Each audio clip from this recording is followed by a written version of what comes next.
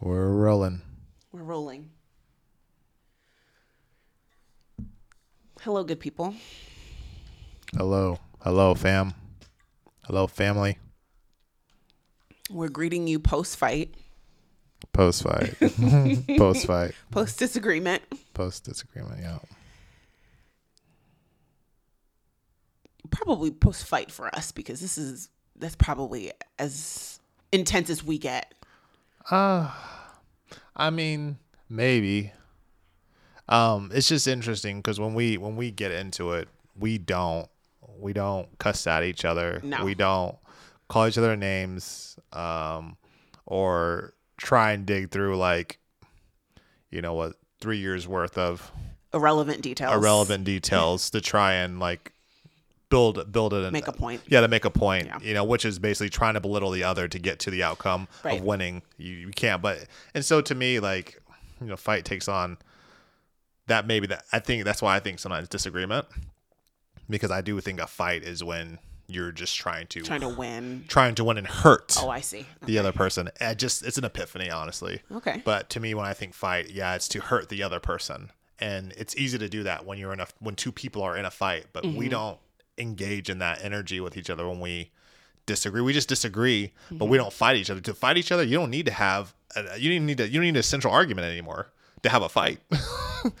You just need a space, two fist, words, whatever the tools are, and away you go. And so I think, yeah, I was just thinking about it. I don't mean to segue here, but yeah, I think I see it more as actual disagreement, because in my previous marriage, I had fights, and these don't Constitute that.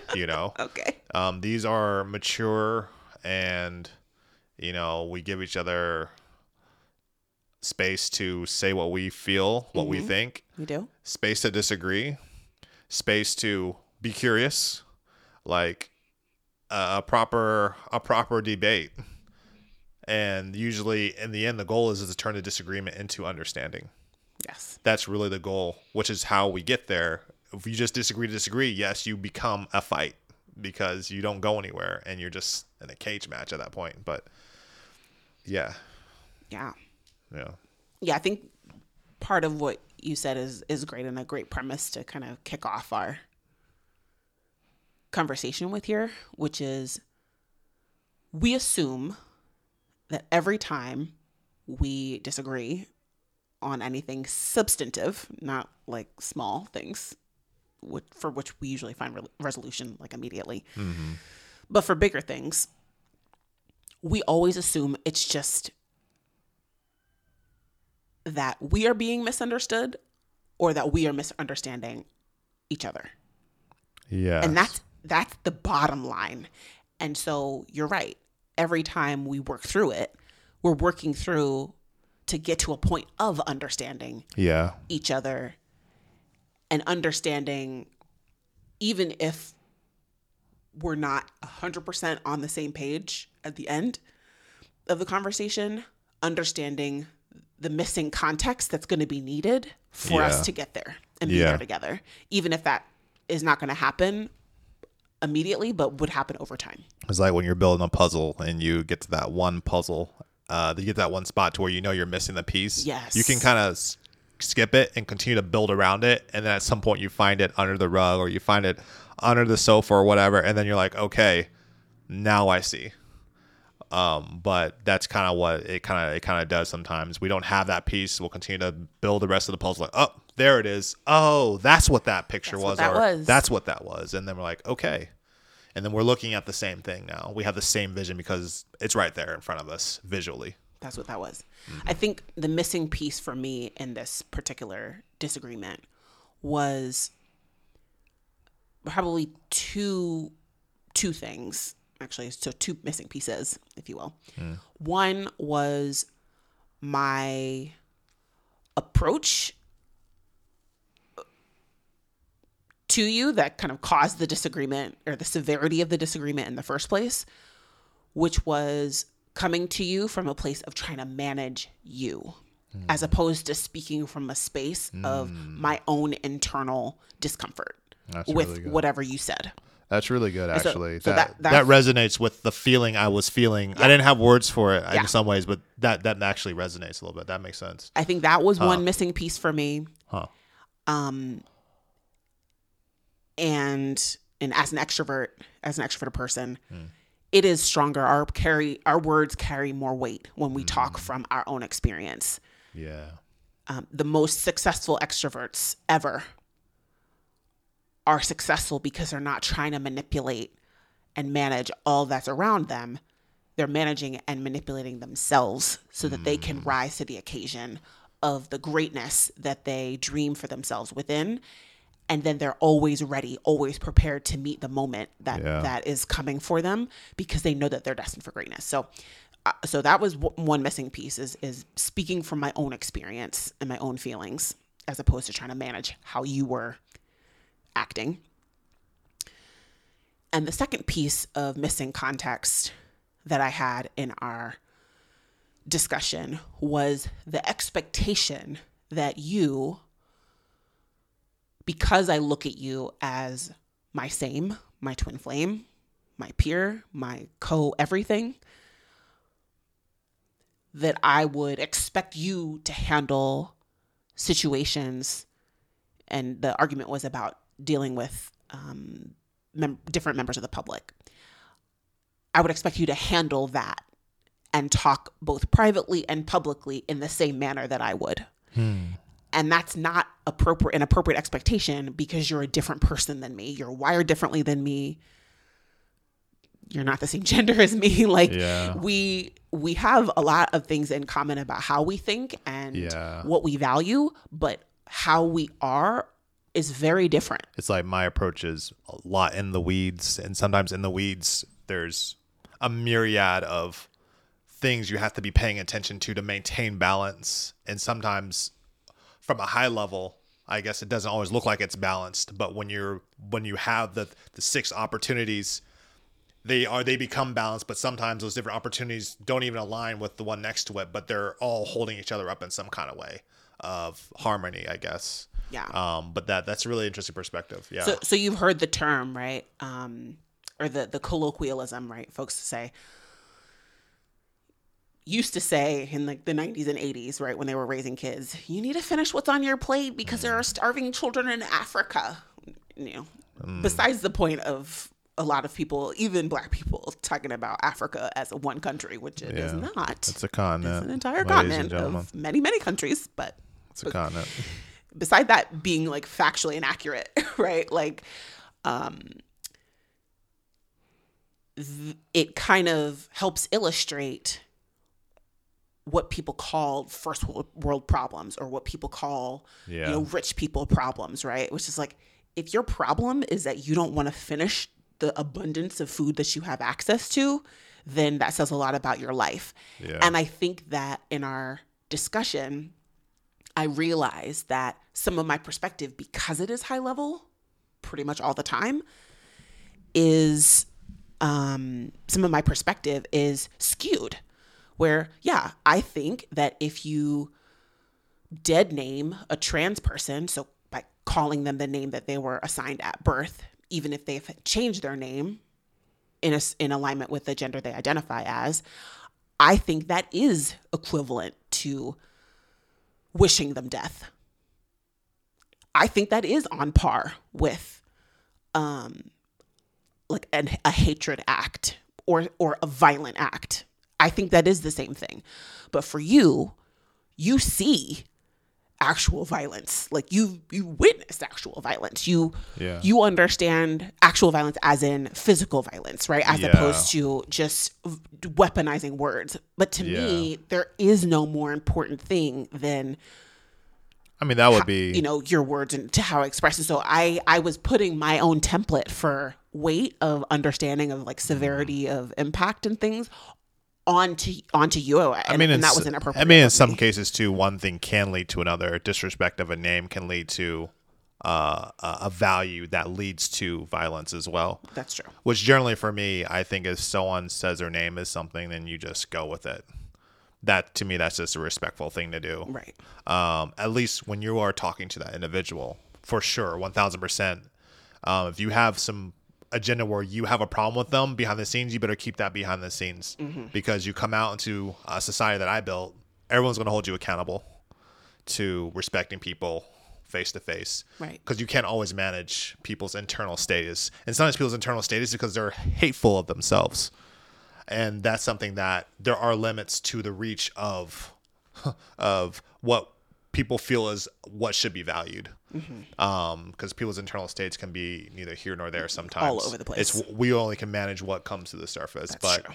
Naming conventions is something that is easily measurable. Right. And our argument was not about this topic. We're using this as an example. Yeah. But I think those were the two main missing pieces for me was not speaking from my own internal point of reference of my own experience and expecting you to behave exactly like I would in a given situation, which is inappropriate because you're a completely different person than me. And so it requires me to approach you with space and grace and, just a general allowance of difference that I didn't do. And for that, I'm sorry. I'm sorry for that. No, it's cool. I was no longer offended. And so it's cool. The fact that we came to understanding was really the apology in action for both of us.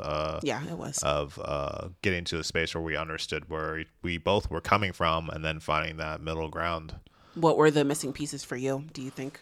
Then were illuminated over the course of the the missing pieces for me is trying to more quickly come to an understanding of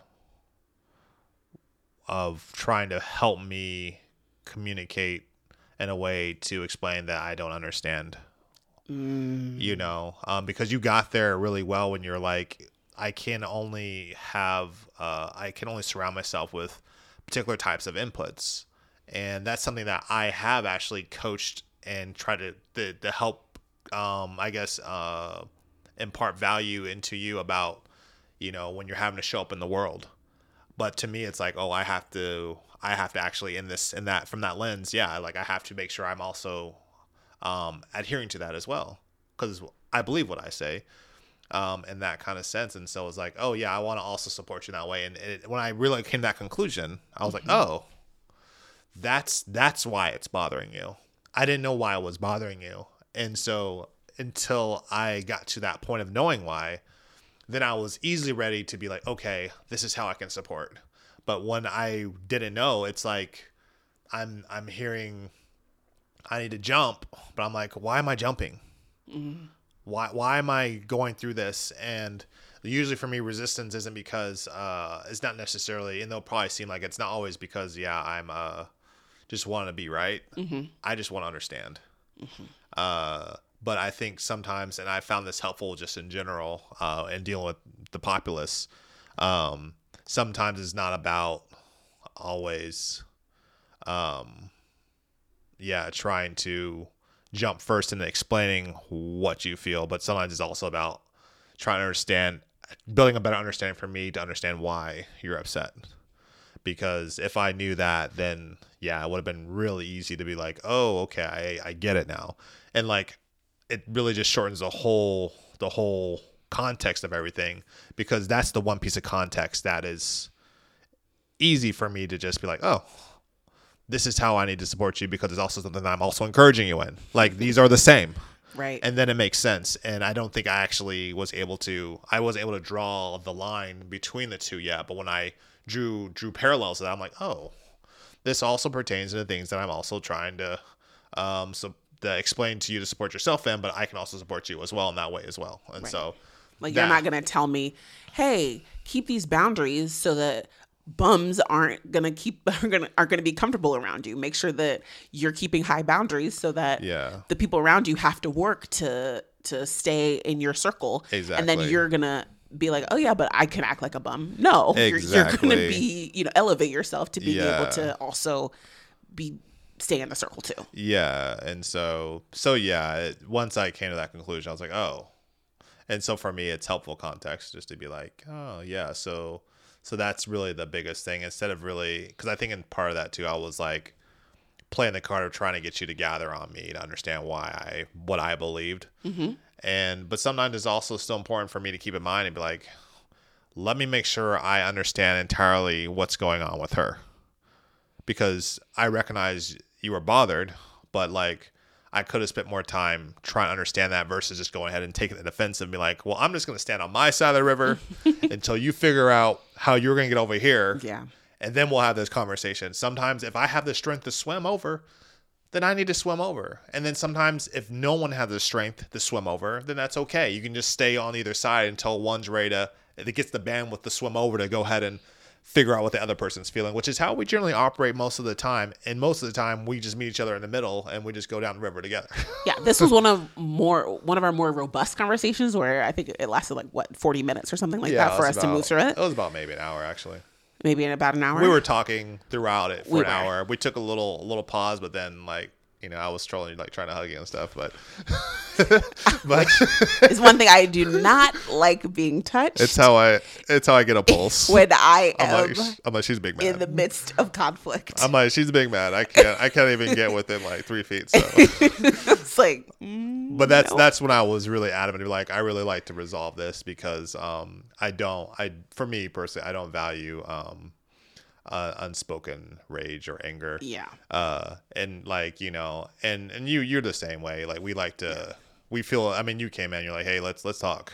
I'm like, all right, cool. Like, let's do this. And because it's the communication that opens the doors to understanding. And if you're never doing that, we're just left with our own ideas without actually getting a real pulse on what's actually going on.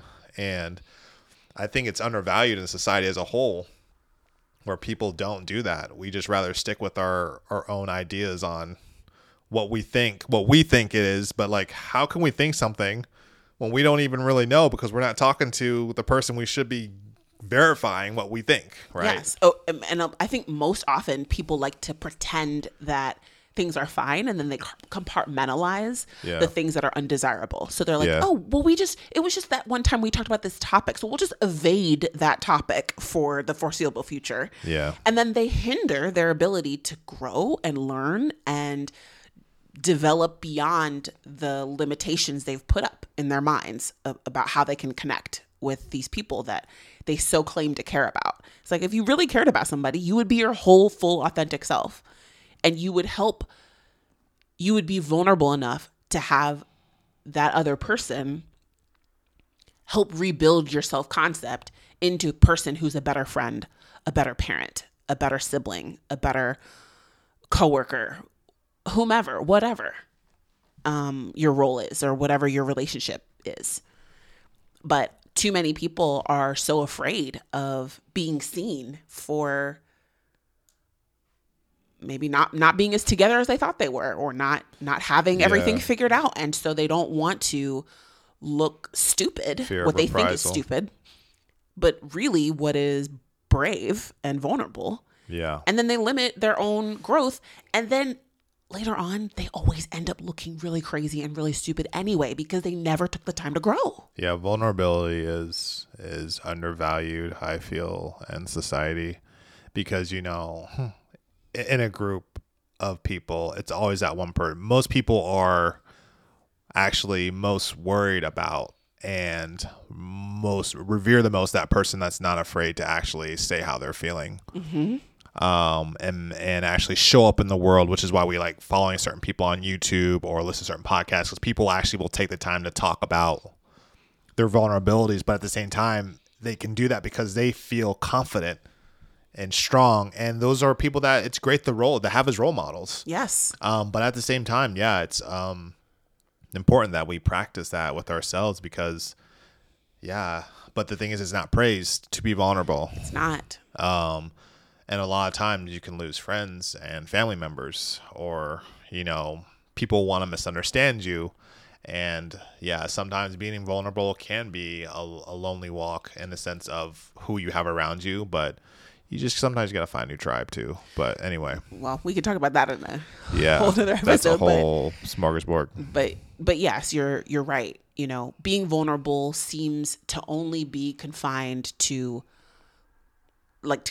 acceptability in close friendships or a domestic partnership. Yeah. And that's it. Those are the only places it's acceptable to be vulnerable. And then what happens is in every other area of one's life, if you only are vulnerable in those places, you become stagnant and you become stuck, and you don't go for that promotion. You don't decide to try to do a new hobby.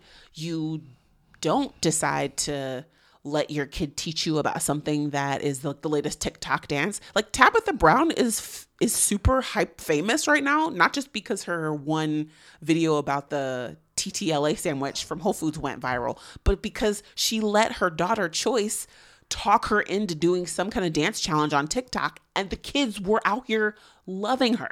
And all her stuff started to take off insanely over the pandemic. And so what seemed like it was maybe like a tough situation to stay home and all of that other stuff ended up being the very thing that launched her into like superstardom. And I would probably say, even in partnership, you said domestic partnership and very close friendship. Yeah. I think it's also important to have a place where you practice vulnerability, because sometimes in those kind of scenarios, you're not given space to practice vulnerability.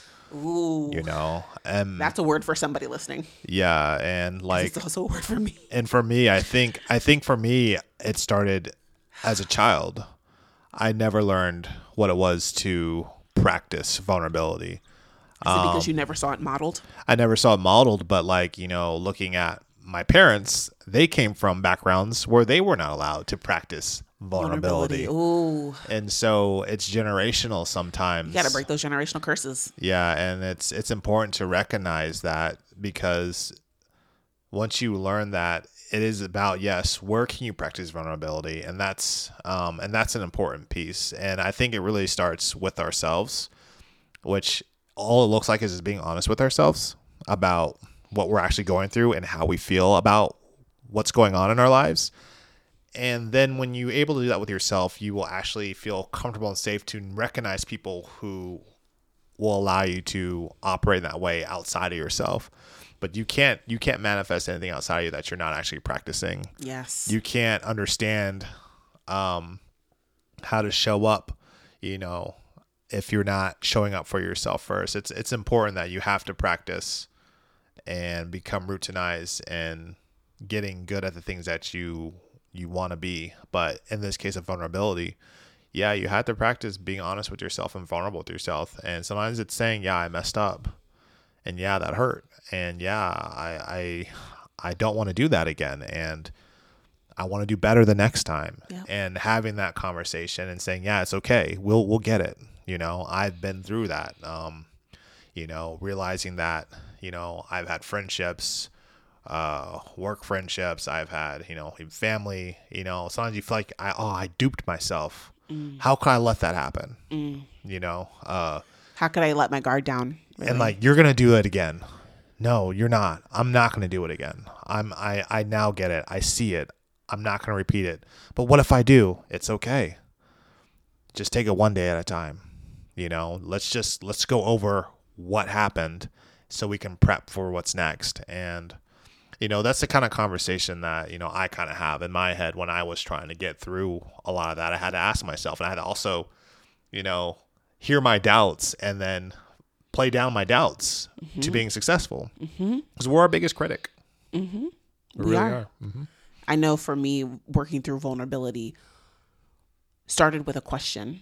Started with questioning everybody who wanted in on my life, who wanted in on my accomplishments, who wanted in on bragging rights about those accomplishments, who wanted in on any portion of my kindness or generosity, and questioning their motives about why they wanted that, and why I thought interacting with them was a good idea. And what I realized was I had set myself up to play a role in other people's lives that made it so that I couldn't be vulnerable, because I noticed when I started becoming more vulnerable with myself, I actually started practicing that by doing physical care It wasn't a conversation at first for me. It wasn't actually communication with other people at first for me. It was actually physical. I said, you know what? I'm going to be vulnerable, and I'm going to get one less bag of chips this week. I'm actually going to get really good sleep tonight. I'm actually going to take myself on a walk because I'm angry about something at work and I don't know how to solve it. And I'm really, really upset and I don't want to eat over it and I don't want to drink over it. So I'm going to just take a brief walk. I'm angry about something that's happening in my family and nobody that I want to talk to in my family seems to understand or take it as seriously as I'm taking it. And so I'm going to go and I expressed vulnerability with myself by giving myself permission to physically separate myself, physically take better care of myself, steward my body in ways that I was not seeing displayed around me by friends or family. And so when I started to do that, I started to get some space and some clarity. I started to question, why am I valuing the company of people who don't have practices of their own to be vulnerable?